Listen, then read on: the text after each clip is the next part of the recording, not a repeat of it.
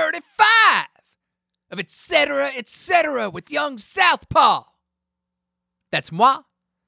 Me if you ain't got your French tongue on. So I was thinking, love will tear us apart, you know. I mean, maybe. I guess that's a possibility. I'd certainly never thought of that before I heard the song. It's kind of dark, you know. Though you look at those photos of Joy Division, they're all black and white as well. I mean, real gloomy. But you know, love, like I said, maybe. But you know what would definitely tear a couple apart? Bears! I mean, why wasn't it called Bears Will Tear Us Apart? Same number of syllables, you know. I'd have to think that just by using logic, Ian Curtis would have thought of that before love ever occurred to him. Comes first alphabetically, too. I mean, I guess an A word would be an even better choice, but can't really think of anything. I mean, axes? I mean, no, see, that's 2 syllables. And they chop more than tear. I mean, So I Married an Axe Murderer, you know that movie? They had a pretty good soundtrack, you know? Ned's Atomic Dustbin doing Saturday Night by the Bay City Rollers. Boo Radley's covering the lies, There She Goes. Suede with My Insatiable One. Now that's pretty dark when you're talking about axe murderers. Insatiable, woo! I wonder if New Order were even considered for that soundtrack. They could have done like, well, I guess Lions and Tigers and Bears was more of a chant, not really a song. But I mean, you know how they had a certain fondness for like frog and sheep noises and whatnot. On singles, no less. I mean, they could have thrown the Lions and Tigers and Bears chant into their tune for the So I Married an Axe Murderer soundtrack. A knowing nod to their secret history. But wait a minute, what if, like, New Order covered the entire Wizard of Oz soundtrack? And, like, if you pressed play on it at the beginning of So I Married an Axe Murderer, it was like the most psychedelic experience ever? But, I mean, yeah, again, axes and definitely axe murderers chop more than tear. I mean, it could be a combo, I guess, though not so snappy of a song title, you know? Axes and axe murderers will chop and tear us apart. Rarely do such themes make it into the singles charts. Though So I Married an Axe Murderer was ultimately a film about love. So this is quite problematic. But like what strictly tears, you know? Eyes, I guess, not in the same way, of course. That'd be crazy if tears tore. I mean, now we're in Pixies territory. No pun intended. But that'd be crazy if Debaser was actually a cover of Love Will Tear Us Apart. Done to point out exactly what I'm saying here about the tearing. Imagine if Salvador Dali went on to sing for Joy Division. They just kept the name after Ian Pats and like Peter Murphy ended up being their chauffeur. Woo! And that's what the Duran Duran song is all about. I mean, it makes perfect sense. If you want to hear more of this story, and believe me, there's a whole lot more, you can find it as episodes 36 and 39 of the Young Southpaw Part of an Hour podcast. Available at youngsouthpaw.com and wherever good podcasts are found. Those episode titles are Bizarre Bear Triangles And number 39 is Schrodinger's Halen. That's right. Schrodinger's Halen. About being both in and out of Van Halen, of course. Now let's get to this week's episode of this podcast. We got Mr. Mark Reeder on the show. In 1978, he traveled from Manchester to Germany to do some record shopping, and he never left. Mark's got some really great stories about 1980s Berlin. He put on Joy Division's only gig there. He made that film B-movie, Lust and Sound, in West Berlin, 1979 to 1989. It's awesome. You should check it out. And he took the film like around the world to China and Colombia. He told me all about this and a whole lot more, so let's get to it. All right. We're here today with Mark Reeder. How you doing, man? Hello. Welcome. Yeah. Thanks for coming on the show. Thank you very much. So do you remember when you first fell in love with music as a kid? Oh, yeah.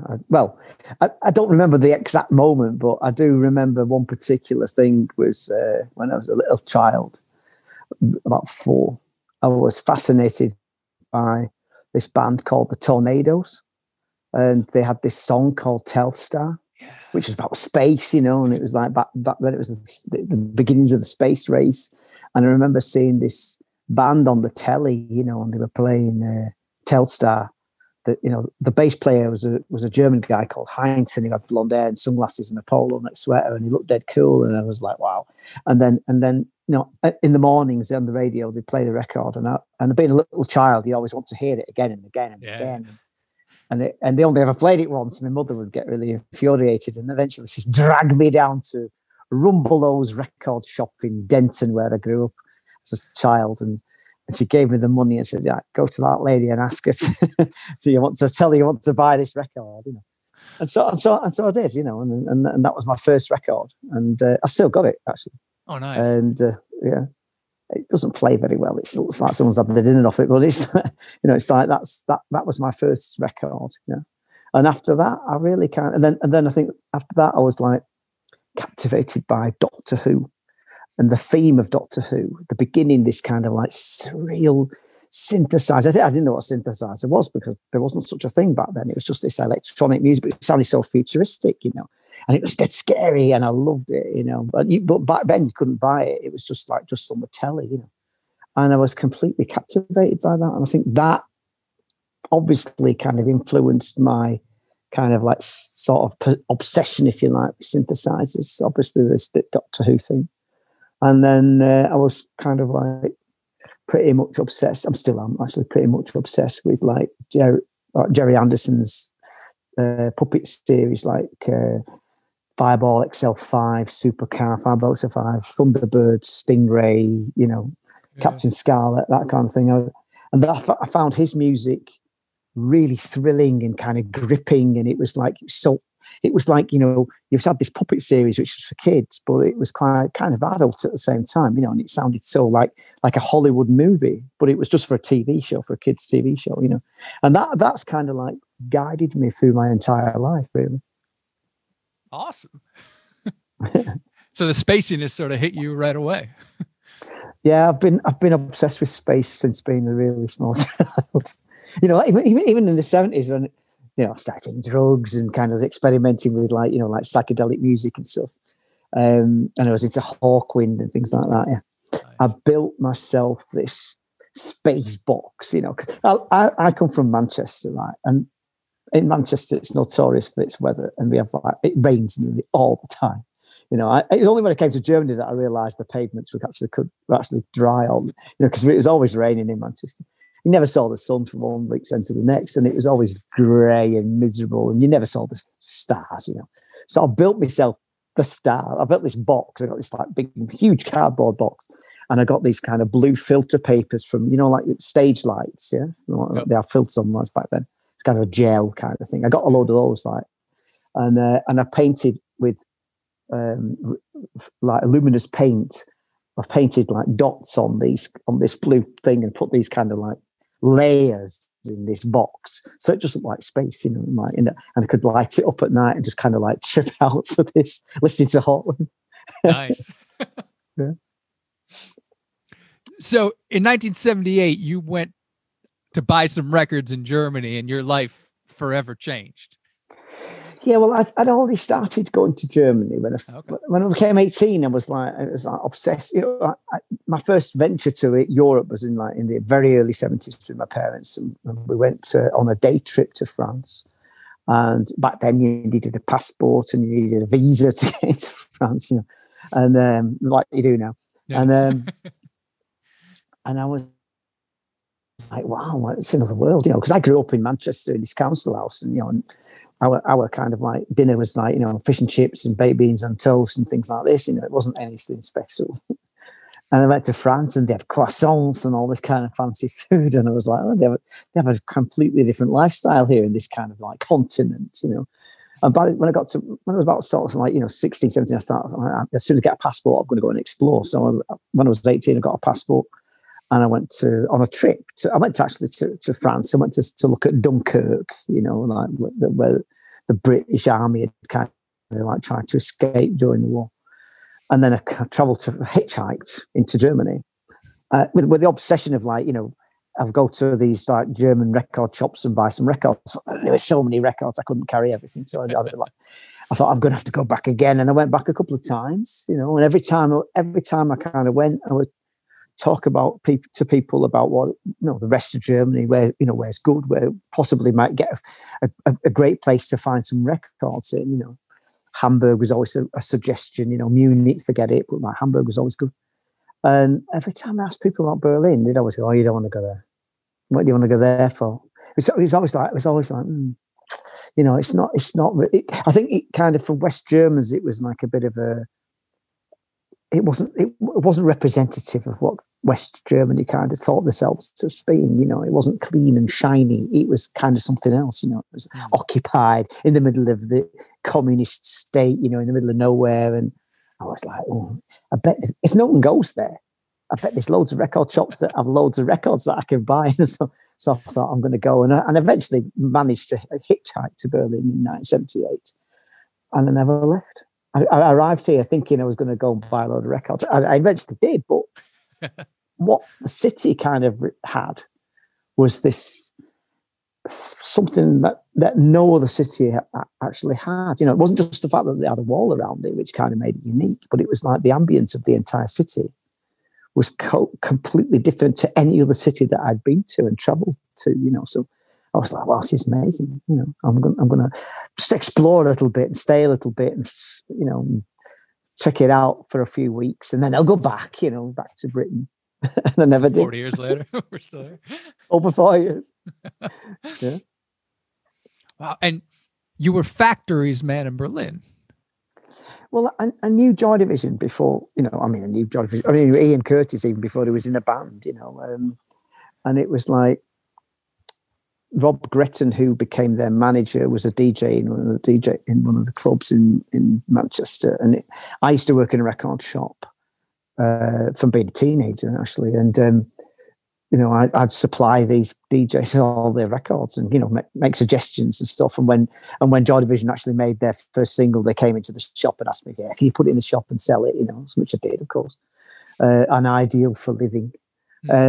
And so you know, I knew the people who were involved, and I actually knew Tony Wilson as well, from like, you know, from being 14 almost, you know. And he'd come in every Saturday evening just before closing time and ask me to put some records aside, get new records, any cool ones put to one side, you know.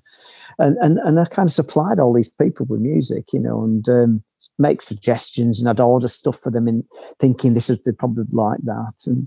And so I got really involved with them. And then when I actually moved to Germany, the first thing that Rob Gretton said was like, can I send you some records and you can send them to the radio stations and maybe we'll get some airplay, and you never know, we might get a gig, you know. And no one was remotely interested in this miserable band from Manchester. They didn't care, you know. I didn't get any reaction at all, not even a thank you, you know. Wow. You know? And you put on their one show. What was that like? Well, you know, I was thinking all the time, you know, like I think probably the reason why people don't really understand this music was because the fact that they don't know, they've never seen Joy Division perform live. They don't know what they're like, you know, so they have to see them to be able to understand. And I went to the Cant Kino, which was a kind of like a middle-sized kind of like maybe 200 people would fit in kind of club, you know. It was actually a cinema, but they had gigs on. I was seated, you know, a seated venue. Oh, wow. But they'd have gigs on there, you know, and like new wavy gigs, you know. And I thought, you know, Connie Konchak is a bit of an arty guy, and he likes films and music, and he has a ponytail. And I thought, he's enough of a hippie to understand, but he's also kind of adventurous, having kind of bands on and stuff. And I went to him, and he was like, "Who are they? You know, I'm not interested at all." It's like, never heard of it.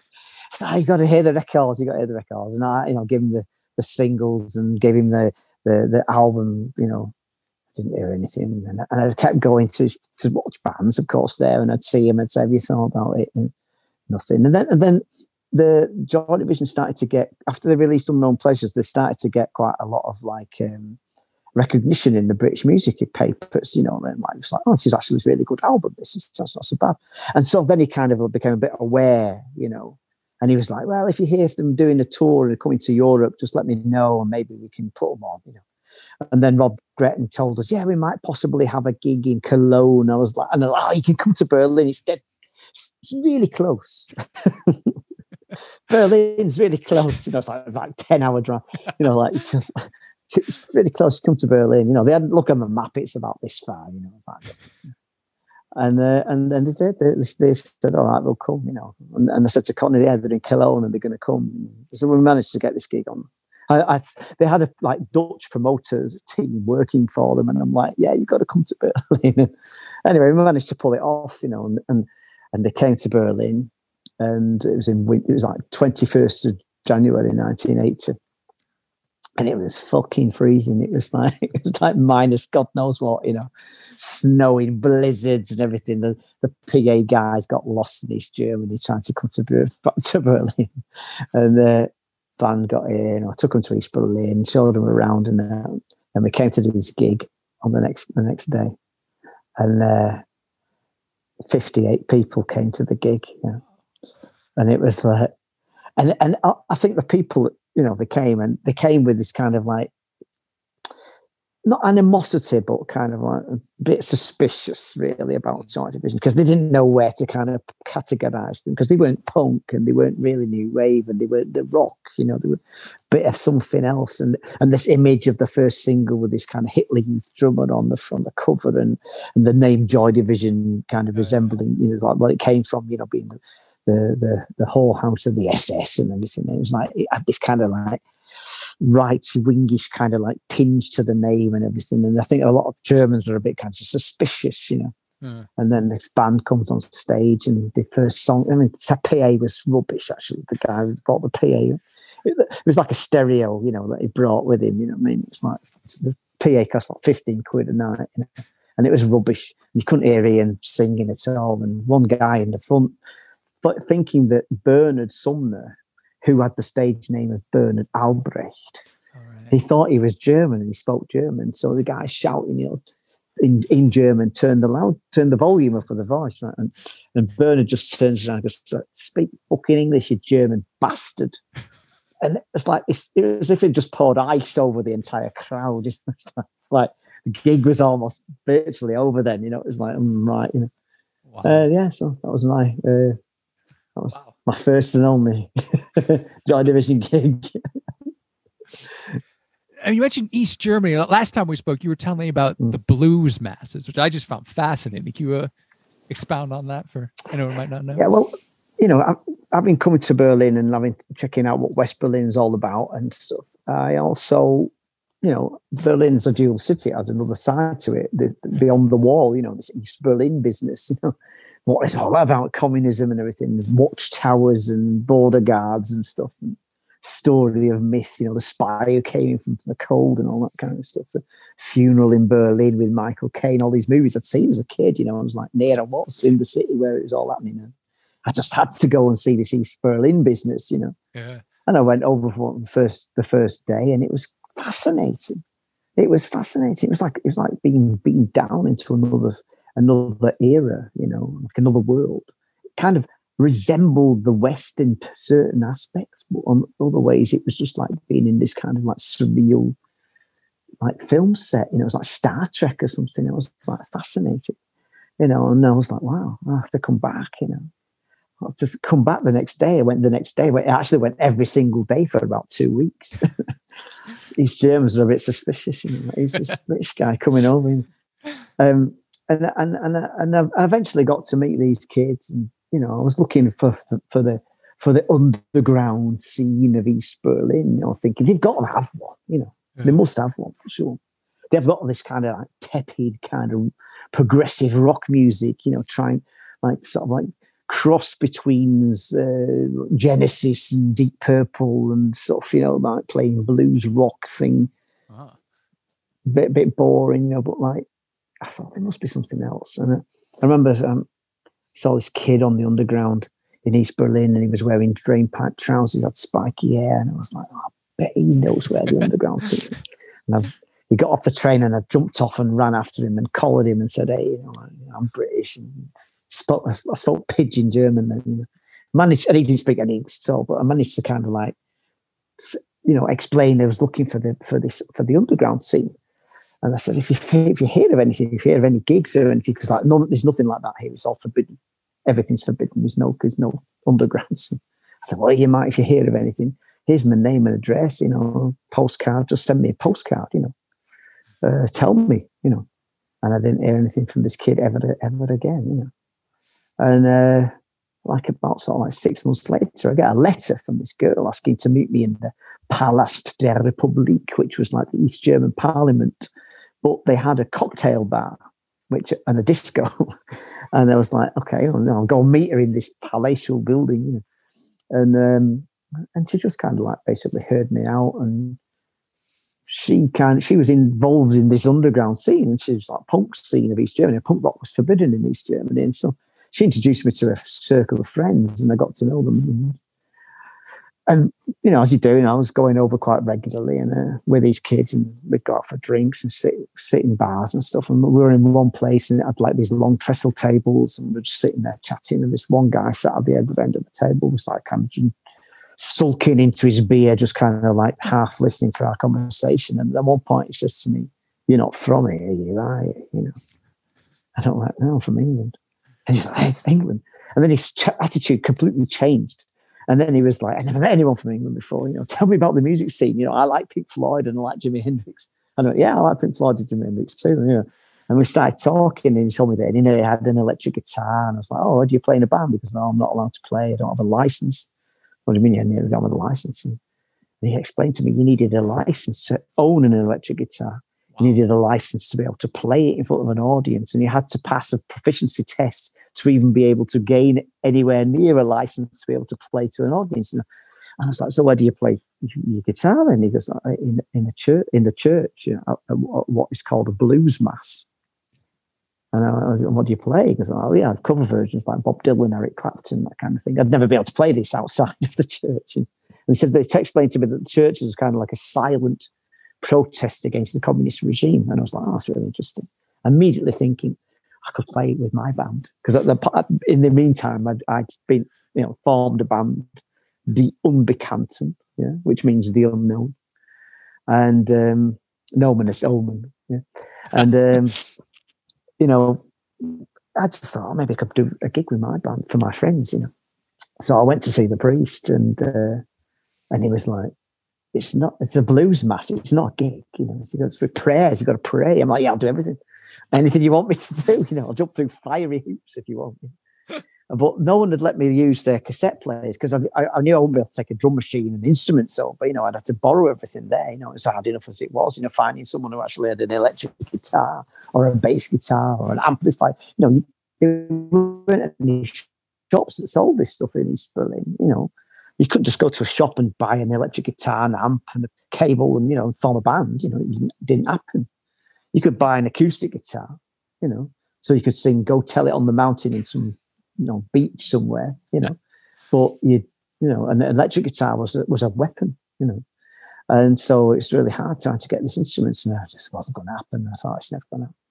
And then I played a gig in Czechoslovakia. a secret gig in Czechoslovakia.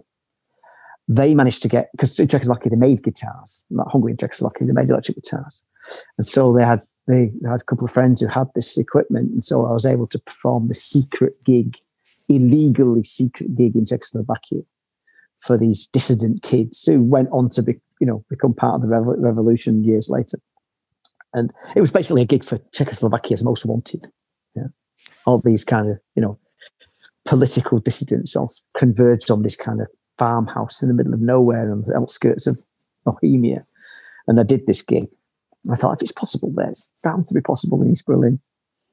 But it wasn't going to happen. And at the same time, I'd already become kind of involved with this German punk rock band called Die Toten Hosen. That means the dead trousers, right? And it's an expression meaning there's nothing happening here.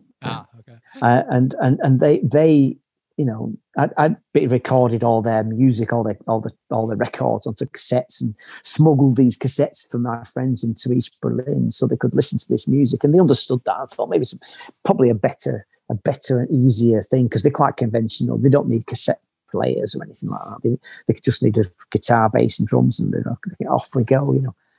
Eventually we'll find this stuff. And I asked these girls, we could do this gig if you can find someone who will give us like the guitars and amplifiers and stuff. If you find them, we had to piece it together, guitar from him, bass guitar from him, drum kit from him.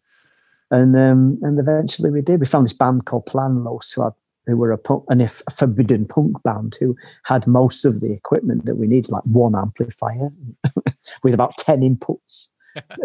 Honestly, it was one amplifier. I had like an input for bass guitar, vocals, everything. Sounded fucking awful, but it didn't matter. It was about the thing that we were going to do, And I said to these girls, like, do you really want to do this? Because if you get caught, if we get caught doing this, I'll just get thrown out of East Germany and I'll never be able to come back again. I'll never be able to smuggle your cassettes ever again.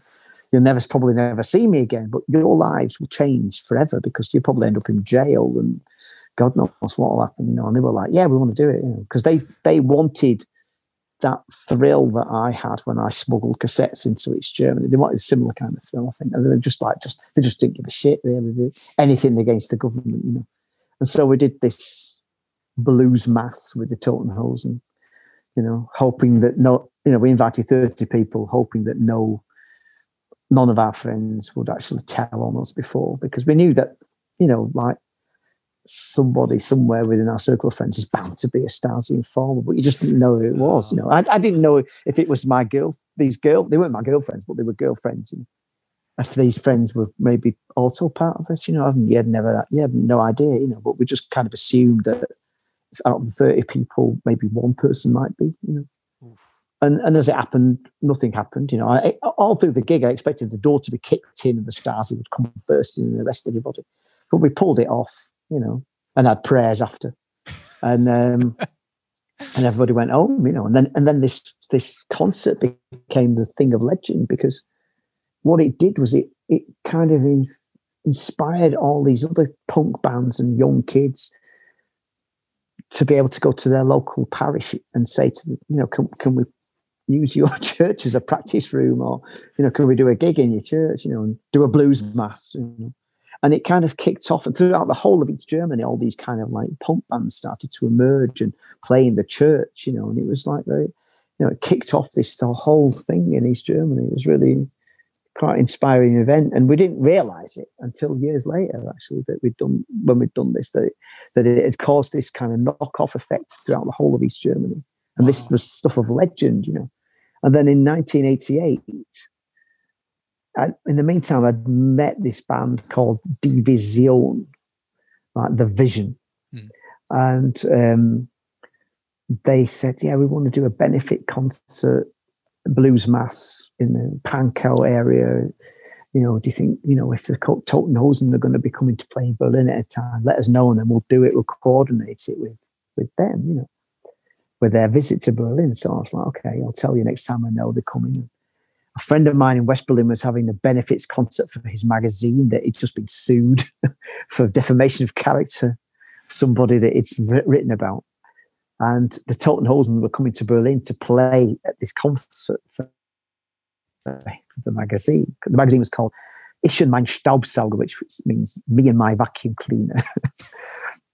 Which is a bit ambiguous. Anyway, so the Hosen came to West Berlin to play this benefits concert, and then I arranged with everybody that would go over to East Berlin and do this secret gig in Pankow with Division for 30 people again, like in this church.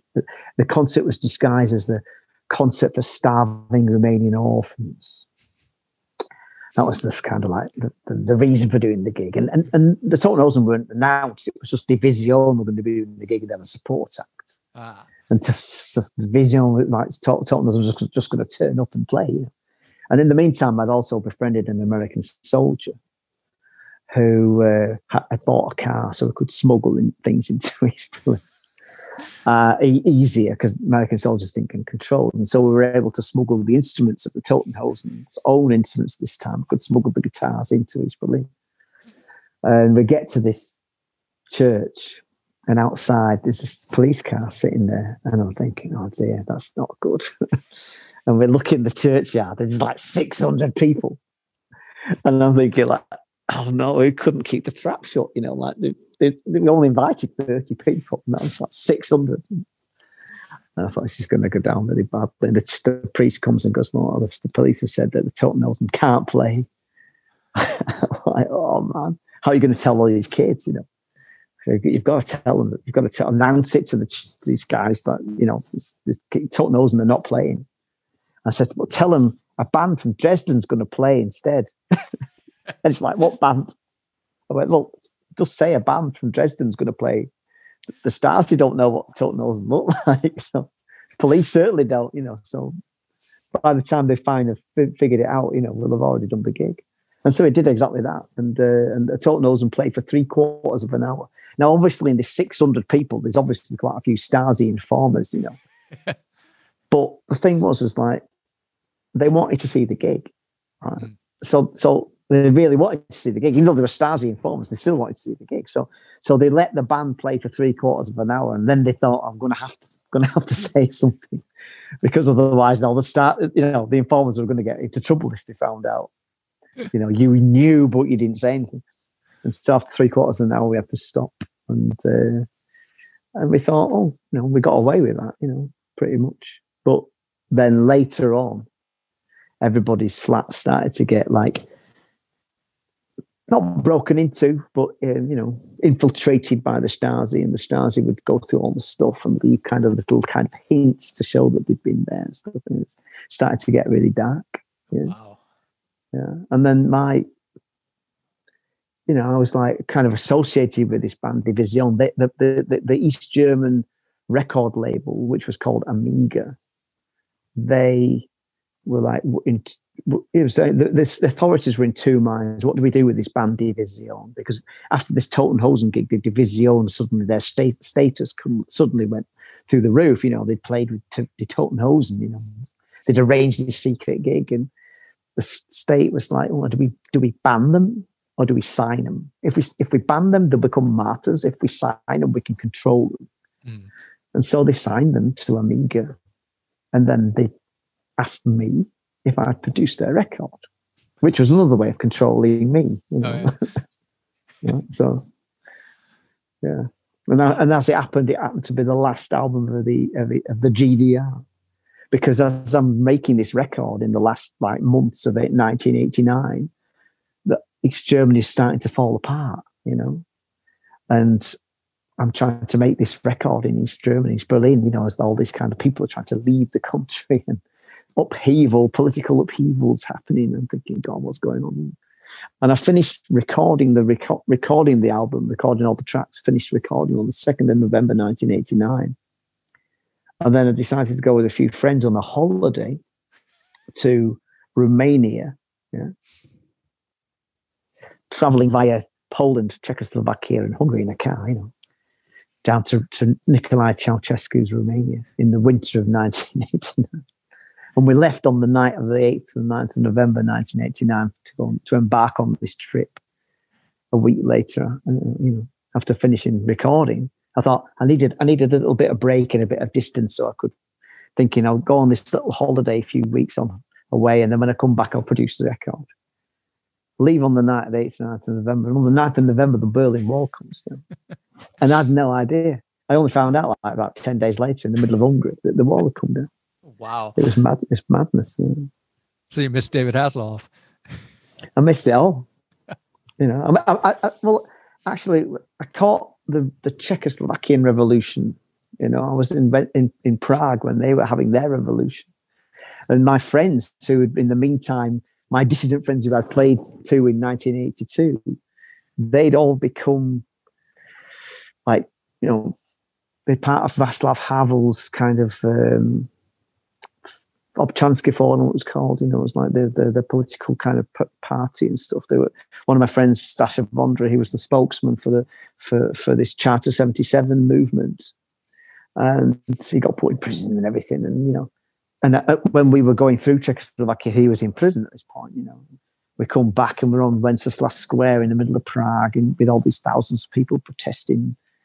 And then there's this big cheer, and we went there like 3 days in a row, every night to go and see what was happening. And then there's this big cheer, the ripple of kind of like excitement and that, like, wow, what's going on? Your skin was like, hair standing up on end. It was like you knew something really positive had happened. And I'm asking these kids, what's happening? The government have just resigned. The communists have just resigned. And 5 minutes later on this balcony, there's my mate, Sasha, waving with Václav Havel and Alexander Dubček. And I'm like, wow, this is amazing. Wow. And it was such a thrilling moment, So all right, I missed the fall of the Berlin Wall. But at the same time, I caught, something which was equally as interesting as with my friends in Prague as well. And you got really into like the East German electronic scene around that, like the late 80s into the 90s. I was well, yeah. I mean, their electronic scene back then was a bit kind of like sort of like tepid Tangerine Dream impersonators. But when the wall came down, the younger kids, like the sort of like 19, 20-year-old kids, they'd been listening to Western radio, West Berlin radio. My friend Monica Dietl, she had a radio show, and which, if I got bought records or got records from the UK, I'd give them her. We go through on Thursday nights. We go through the records I've just got, and with another friend of mine, we'd just go take our records to her, and she'd go through those and say, "I'll play that on the show. Play that on the show." And these kids in East Berlin, they would listen to the radio, Western radio, religiously because it provided them with music that was not state controlled. It was this kind of like weird stuff, techno, different, what's that, And they had this impression that in West Berlin there's this massive techno party scene going on because Monica would announce tonight in UFO Club there'd be this party happening. They had this impression that it was this massive scene because anything that was on the radio meant something powerful in East Germany. So they had no idea that we had one techno club in Berlin. It was about 50 square meters, it was like nothing. So when the wall came down, that's what they wanted to have. They wanted to have this techno scene. And it didn't really exist. It was one club, So they started to make their own. And as, after the reunification of Germany, all these places were suddenly kind of like open to, what should have been part of the wall defences, these derelict buildings, which had formed part of the wall.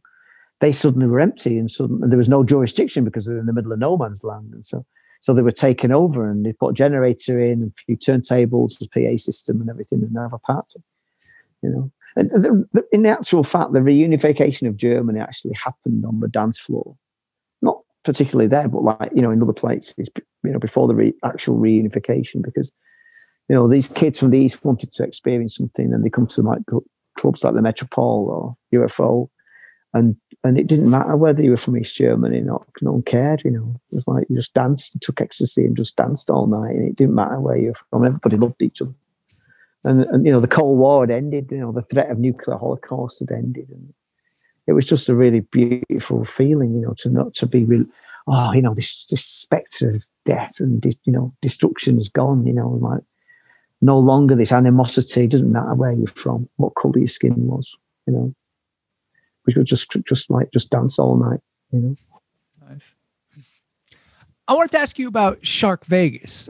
We should probably mention I watched B movie the other night. I finally got a copy of the DVD in the States. It was great. And the soundtrack was awesome.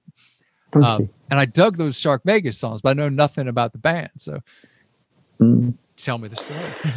Oh, well, from the Unbekannten was born Shark Vegas out of a desire to change our style, if you like, because the Unbekannten were kind of like new wavy, early punky kind of sound, really, because of our inability to play. It's more than anything else. But me and Alistair, we were kind of, we were into this kind of high energy disco music. I mean, I'd been a fan from like the 70s. The first time I heard Donna Summer, I Feel Love, I knew that was it. How did they make this record? But I had no idea how they made it, and it was like, that's the kind of sound that I want to make, something like that.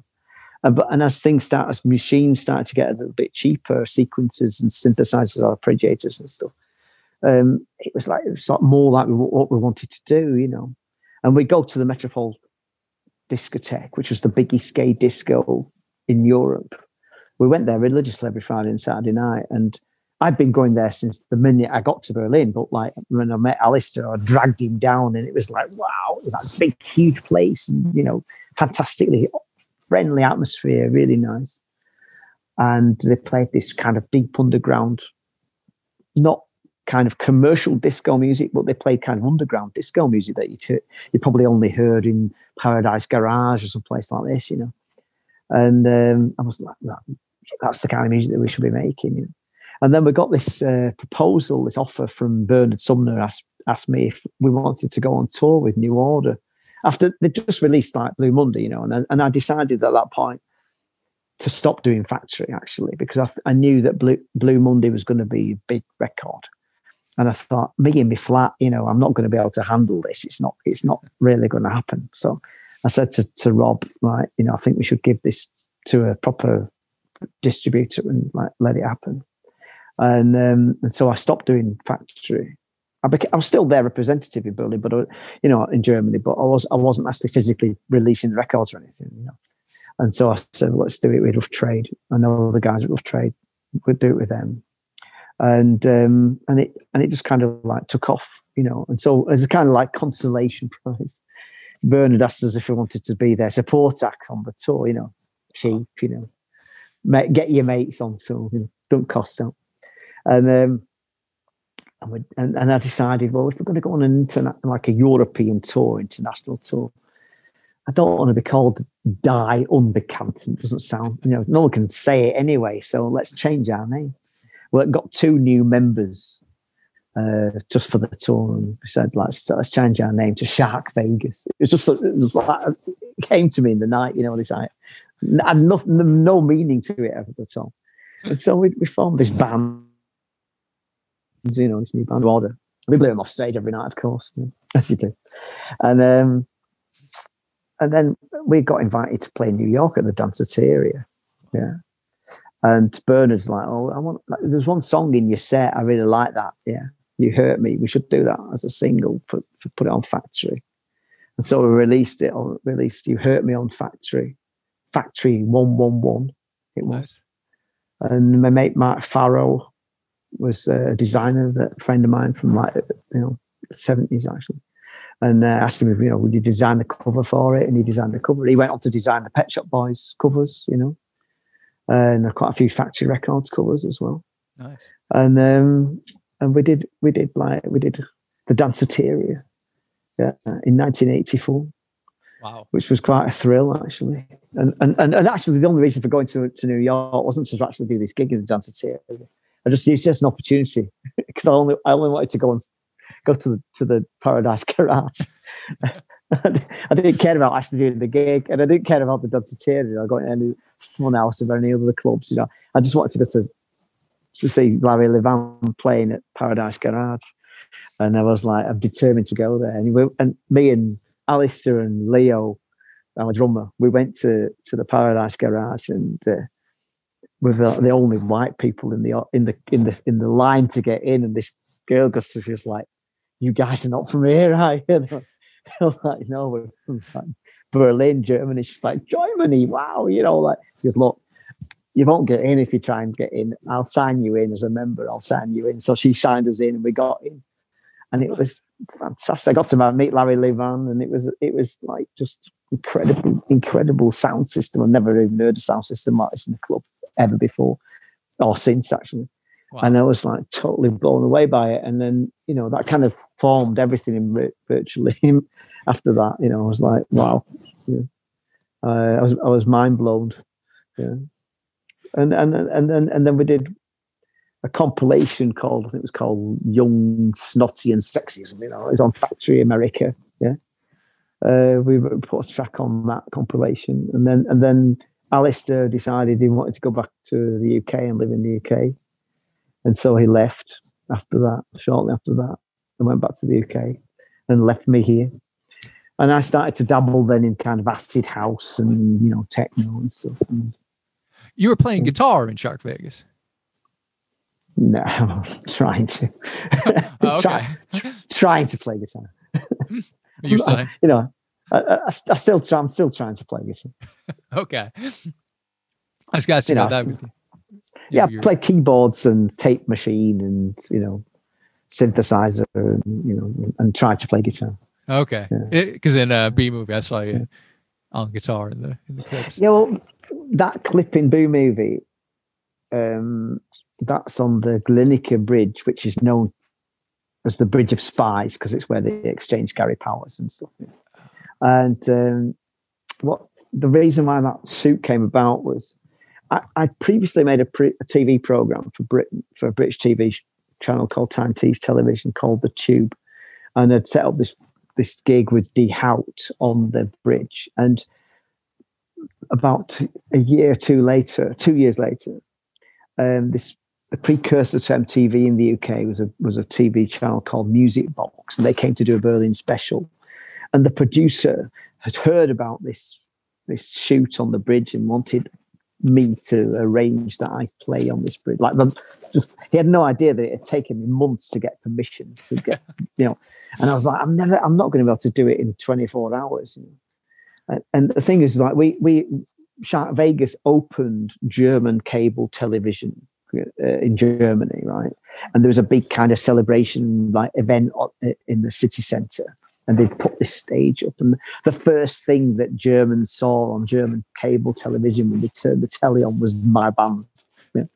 And I was like, you know, we did this gig, and he was like, we have to do this. We have to make a video for this TV show. Can you arrange to play on the bridge? And I was like, oh God, it took me months to do the Hout. It'll never happen. But in the meantime, I got to know the people at AFN, right? And they had contacts to the authorities, of course. And so I got the head of AFN to, like, get us permits to do this shoot, but there wasn't enough time to explain to the Russians on the opposite side of the bridge that we were going to be doing this. And so there was all this hullabaloo on the other side of the bridge. They were going to invade, you know, basically invade. And the idea was, like, for our video, we decided that it was supposed to be like spies coming out of the cold, being the spy bridge. You know, we're coming out of the cold. Now, if you look at the video, we've all got plasters on our heads and faces and stuff like, which kind of is supposed to kind of symbolize we've been tortured in communist East Germany, and we were being, like, coming out of the cold into the West. You know, that was the idea behind this video is. So you took B Movie, like, around the world, like to China and Colombia. Tell me about those adventures. Yeah, well, yeah. I mean, you know, this movie actually, it wasn't my idea to make this movie. Yeah. I mean, obviously, I had lots of footage and things I'd done, but it wasn't my idea. Jörg Hopper, who was the producer, he had this idea to make a film which was like, there was a video a couple of years before called Berlin Super 80s, which was like a kind of a compilation of people's Super 8 movies from the 80s that had no soundtrack, coupled together with music from that time. Like my band, Unbekannten, was in part of one of the videos, and, you know, other bands, underground bands of no significance, that, you know, they supplied the musical soundtrack for this kind of experimental Super 8 films. And Jörg had seen this and thought maybe we should do a more kind of expanded version, like a 90-minute version kind of narrative of like the progression of Berlin in 10 years. And he asked me if I would be prepared to do the soundtrack and do the restoration of the music so it'd sound good in the cinema.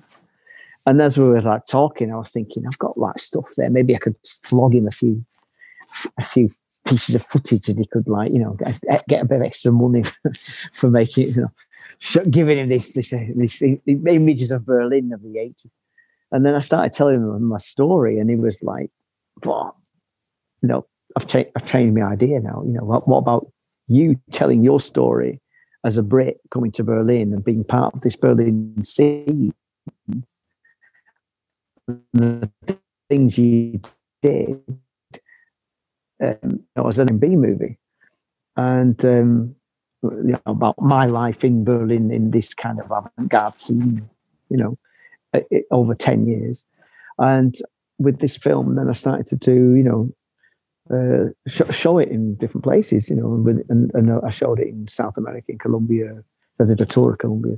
And then I had this invitation to do a 2-month tour of China with this film, which was a very interesting experience because it wasn't like really official as such, but it was sponsored by the Goethe Institute. And so having the Goethe Institute's sign of approval kind of like gave it this kind of flexibility, which, it's not a film that's going to be shown in the cinema in China, right? It's a film that's being shown in clubs that had something to do with music scene of that particular city. So we'd be showing it in these dives, where they had club life since sort of like the mid-90s or whatever. We take it for granted that, music scenes kind of evolved almost at the same time. But like in China, they only started to open up at the end of that, like mid-90s, really. The first punk band emerged in 1996, which is like 20 years after the first punk band in the UK, and it's like from that point on, it kind of started to open and started to get clubs and have what they call live houses and stuff, concerts and stuff. And so for them, it was all kind of really fresh, in a sense, and they were kind of fascinated to see this world of 80s Berlin that they didn't actually know about. They'd heard, of things, but they didn't really know anything about it. And to see it on the screen and with original footage and everything, it was kind of like, quite fascinating. And so I was giving lectures and stuff and explaining the background behind the film and the footage and things. And I did a 5-day kind of stint at this kind of art and film art music sort of academy in Wuhan, which was fascinating, actually. And it was every night we'd show the film, every night I'd give a talk, and it was like packed out, every night, and it was quite fascinating, and like just like 2019, December 2019, I went to Moscow to show the film, and because of what it meant, the story, if you like, and the kind of like the inspiration it might give to young people. I was getting quite a lot of negativity on the internet in Russia, from people who didn't really want young people to see this movie. It's a shit film. You don't waste your time, kind of thing. Wow. So we showed this movie in the biggest cinema in Moscow, which just looked like it's got a mosaic on the outside from the revolution, because it's this big, massive cinema from like Stalin's time, basically. And it's like 650 people came to see the film, and it was pretty impressive. And these activists, I DJ'd for them in a former paint factory on the outskirts of the city, and all these kind of activists are kind of like on the streets today, going, protesting against certain draconian measures that are being undertaken in Russia right now. And for them, I was doing this thing, and maybe the B movie inspired them in some way. I don't know, but I don't know if I'm going to be going to Russia very soon. Yeah. How'd it go over in Colombia? Like I don't usually think of Colombia as a synth pop type of place, but well, it isn't, and it is. It's very Latino, of course. But there was people who had Colombians who'd been in Berlin and they'd studied here or whatever, and they'd been hanging out here, been to parties and techno parties and stuff like that. And they wanted to bring a bit of that action back to Colombia, but also show them this film, so they get a bit of an idea of like how the techno scene eventually evolved and from where it evolved from, out of this ashes, if you like, And so there was this festival called Ambulante Festival. It's like a kind of a musical film festival that kind of travels around Colombia. And I went with the film and we showed it. They actually showed it in the jungle. I didn't go to the jungle shoot because they didn't have enough. It was. I have no idea what happened there, but I know they went into the jungle with the film and showed it there. Wow. But I did go to other places, like to Medellin and stuff and Bogota, and we showed it all around. And it was quite incredible, because like we didn't just show it in the cinemas as well. We actually took it into the poor areas of the city, into the mountainsides where all the poor people live. And these kind of kids who kind of are quite well-off kids, I suppose, from rich families, they had a program which they go up into the favelas and stuff, and they teach these young kids like how to bake bread and how to make a skateboard and all these different things. And one evening they decided they were going to take us up into the mountains there, and they'd put up a big screen and they'd show this film for free, And they did exactly that, and the whole flipping town came to watch it. They're like, what's going on? Yeah, they didn't even know where Berlin is, let alone know what was going on, really. It had Spanish subtitles. Half of them couldn't read, the little kids are translating for the old ladies, what's going on. And when the film had finished, all these old ladies are coming up to me, like hugging me and telling me, you survived, and they thought it all happened last week, They had no idea it was like in the 80s. Yeah, it was fascinating. Yeah. Wow. So I want to talk to you about your new record. It came out last fall. Is that right? No, I released my album with Elena Chosna, who's a Lithuanian singer. It was called Children of Nature, the LP. We released it on the 26th of May. Oh. Yeah. And my mum's birthday. Yeah. Which was 96. I thought, I'll give her a 96th birthday present and release my album on her birthday. Yeah, I mean, that was also a thing, like I'd taken my movie to Lithuania and to Vilnius and showed it at a film festival there. A big film festival, it was actually the big kind of celebration event of the year kind of thing. This film festival in Vilnius. It was in this kind of palatial building, like opera house. The president of the nation came and gave the opening speech, and then people performed on stage. And I'd arrived in the afternoon, and they went, "Oh, we've decided you can be on this, perform." I'm like, "What am I supposed to do? Not an instrument." And they went, "Oh no, just play some of your music, just DJ. I was thinking, okay, I'm going to DJ. They've got like 2 decks and 2 turntables and CD players, and on this big stage. And I'm thinking, okay, and then they went, yeah, you can just DJ, and and there's people on stage doing all these kind of gigs. They like someone playing the ukulele, someone playing the piano. Acrobats and all this kind of thing. And then it's like me, and it's like, I'm like, oh yeah, you can only play one song. I mean, well, that's not DJing. Yeah, but then no one will know, what we're supposed to be doing. So I'm on stage and the compares there, and he says, "So Mark, what you're going to be showing your film B movie at the festival and everything, and what you're going to play for us tonight."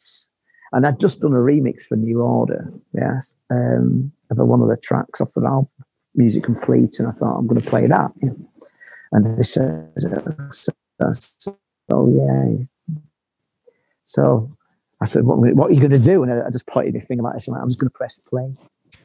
And so I press play, and the music starts, and I'm looking at like Lithuania's nomenclature. It's like generals in the army and kind of all these women in nightgowns and blokes with bow ties on and everything, in evening dress, and it's like watching all these people, and I could see their faces kind of change from this kind of smile to this kind of like I'm thinking, oh God, is it that bad? It's really, I couldn't wait for it to be over. You know, I was like, I couldn't even look at the audience because it was so embarrassing. I was like, what am I doing? Standing here watching this CD player, you know, twiddling the knobs, trying to get the sound to sound better. And I was like, oh God, you know, got off stage. I was like, I'll never want to do that ever again. And then this guy comes to me and he went, wow, that was amazing. Yeah. And he introduced himself. He was a singer. And I said, it was fantastic, you know. And then he explained to me that I didn't know this, behind me was this massive screen. And they'd been showing the clip like a trailer from B-movie in the background, right? And all this kind of rioting and nudity and everything. And I was like, oh gosh, okay. So and that's why everyone was kind of looking so shocked, you know. It wasn't me at all. And we got chatting, and he said, yeah, I'm going to come to the after party. And so I did a DJ at the after party, after this performance. I actually did go do some DJ and had everybody dancing in this club, you know. It's quite nice. And next day I went and met him, and as I went for this meeting the next day, I'm walking through the town, you know, everyone's kind of waving at me and smiling, going, hey, hello. And I'm like, I'm a very friend of these Lithuanians.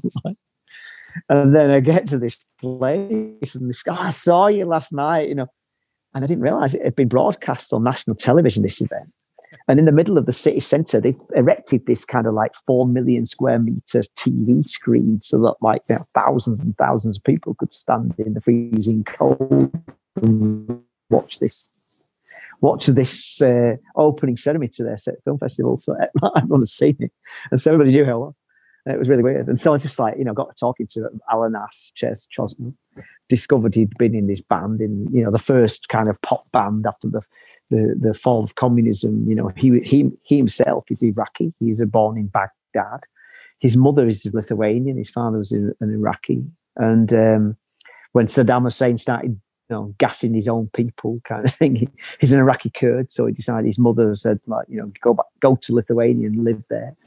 And so he grew up in Lithuania during the 80s. And when the communists, you know, the Russians, you know, gave Lithuania its independence, he did the thing that he'd always wanted to do and formed a band. So he was like one of the first kind of like pop artists of like new free Lithuania, you know, and he had this kind of symbolism and status and stuff. And he was a very nice chap. And I just like, you know, thought, okay, let's try and do something. I got this proposal from this French film director to make a song for a film called The Call of the Wolf, which was kind of like a contemporary Cold War thriller, submarine thriller about a submarine. And he needed a love song, and he liked my music, and he asked me if I'd like a love song. And I thought, well, ask if he wants to sing it. And we'll do something together and see where it goes, you know. And so he sang this one song on the album called Losing My Mind. And we ended up making an album together. Nice. Yeah. We were talking about Depeche Mode before the interview started, but as soon as I put it on, I was like, this is that sort of dark, you know, feel that, you know, all my favorite Depeche Mode stuff has. Yeah, well, you know, that has been my, you know, inspiration too. I mean, I know, you know, Daniel Miller and all these guys, you know, and it's like, you know, Martin Gore used to live in Berlin for a while with the girlfriend who lived in a flat house that friends of mine lived in and stuff. So they're quite close to me too, since as much as New Order. And you know, that's the kind of music that I make, really, and I've always made, really. You know, if you listen to the Undercaptain, it's not that far removed from what I'm still doing today, really. And that Sharp Vegas, really, for that matter. You know, still kind of like dancey, but kind of dark. You know, not really moved on anywhere, really. Have I? Just that sounds a bit better these days. Awesome. Well, thank you very much for coming on the show. You're very welcome. You got anything else you want to add? What's coming up? Very welcome. You still there? What's coming up? What's coming up is my. You hear me now? Yeah. Have I gone? We're good. Yeah. We're good. Yeah. What's coming up next is my remix for New Order. I did a remix for Be a Rebel and that comes out, I think, in like March, beginning of March. That's the next release, I think. And I'm also planning an album, which is going to probably be, I mean, it'll be like a double album when it's physical, for sure, because it's quite a few tracks. But, you know, that's going to be, first of all, I'm going to release it digitally simply for the reason that the pressing plants are overwhelmed with a backlog because of the lockdown. So they already had like a 6-month waiting list, but with the lockdown that's kind of multiplied.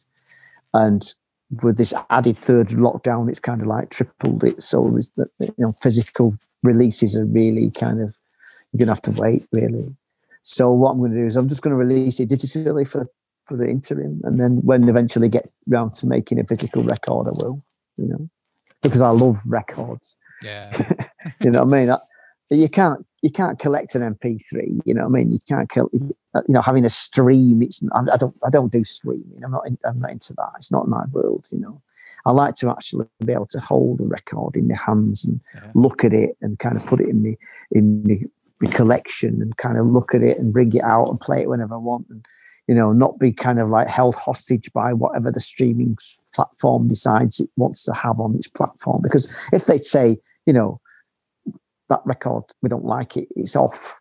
I mean, what do you do then? You know, if that's your favorite song and they decide they don't like it, well, you know, that's it, you're done. You know, you'll never hear it again. You know, look at some kind of watered down, you know, 120 KB version of like on YouTube or something. You know, it's like, nah, I'm not into that. I want to have something physical in my hands. I want to be able to hold it and feel it and smell it and touch it and play it whenever I want, and not be held hostage to some streaming service or something. So I do want my music to be physical, you know, and to be collected by people, because you can give a record as a gift, you know.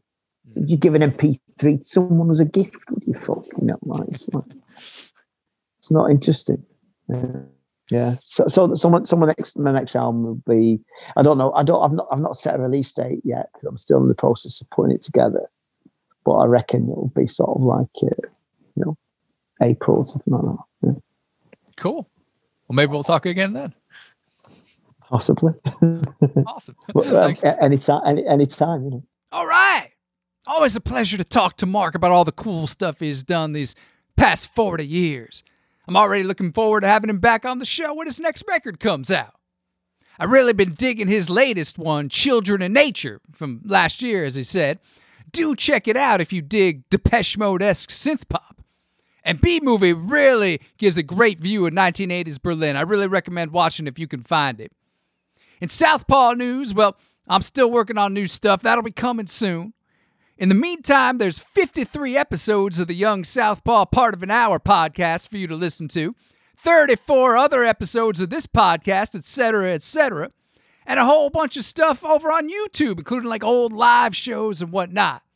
Check them all out. And as always, much appreciated if you want to subscribe, review, or share these. Thanks very much for listening, y'all. I'm going to play you out with one of my favorite songs from Mark's latest album, Children of Nature. This one's called All Alone.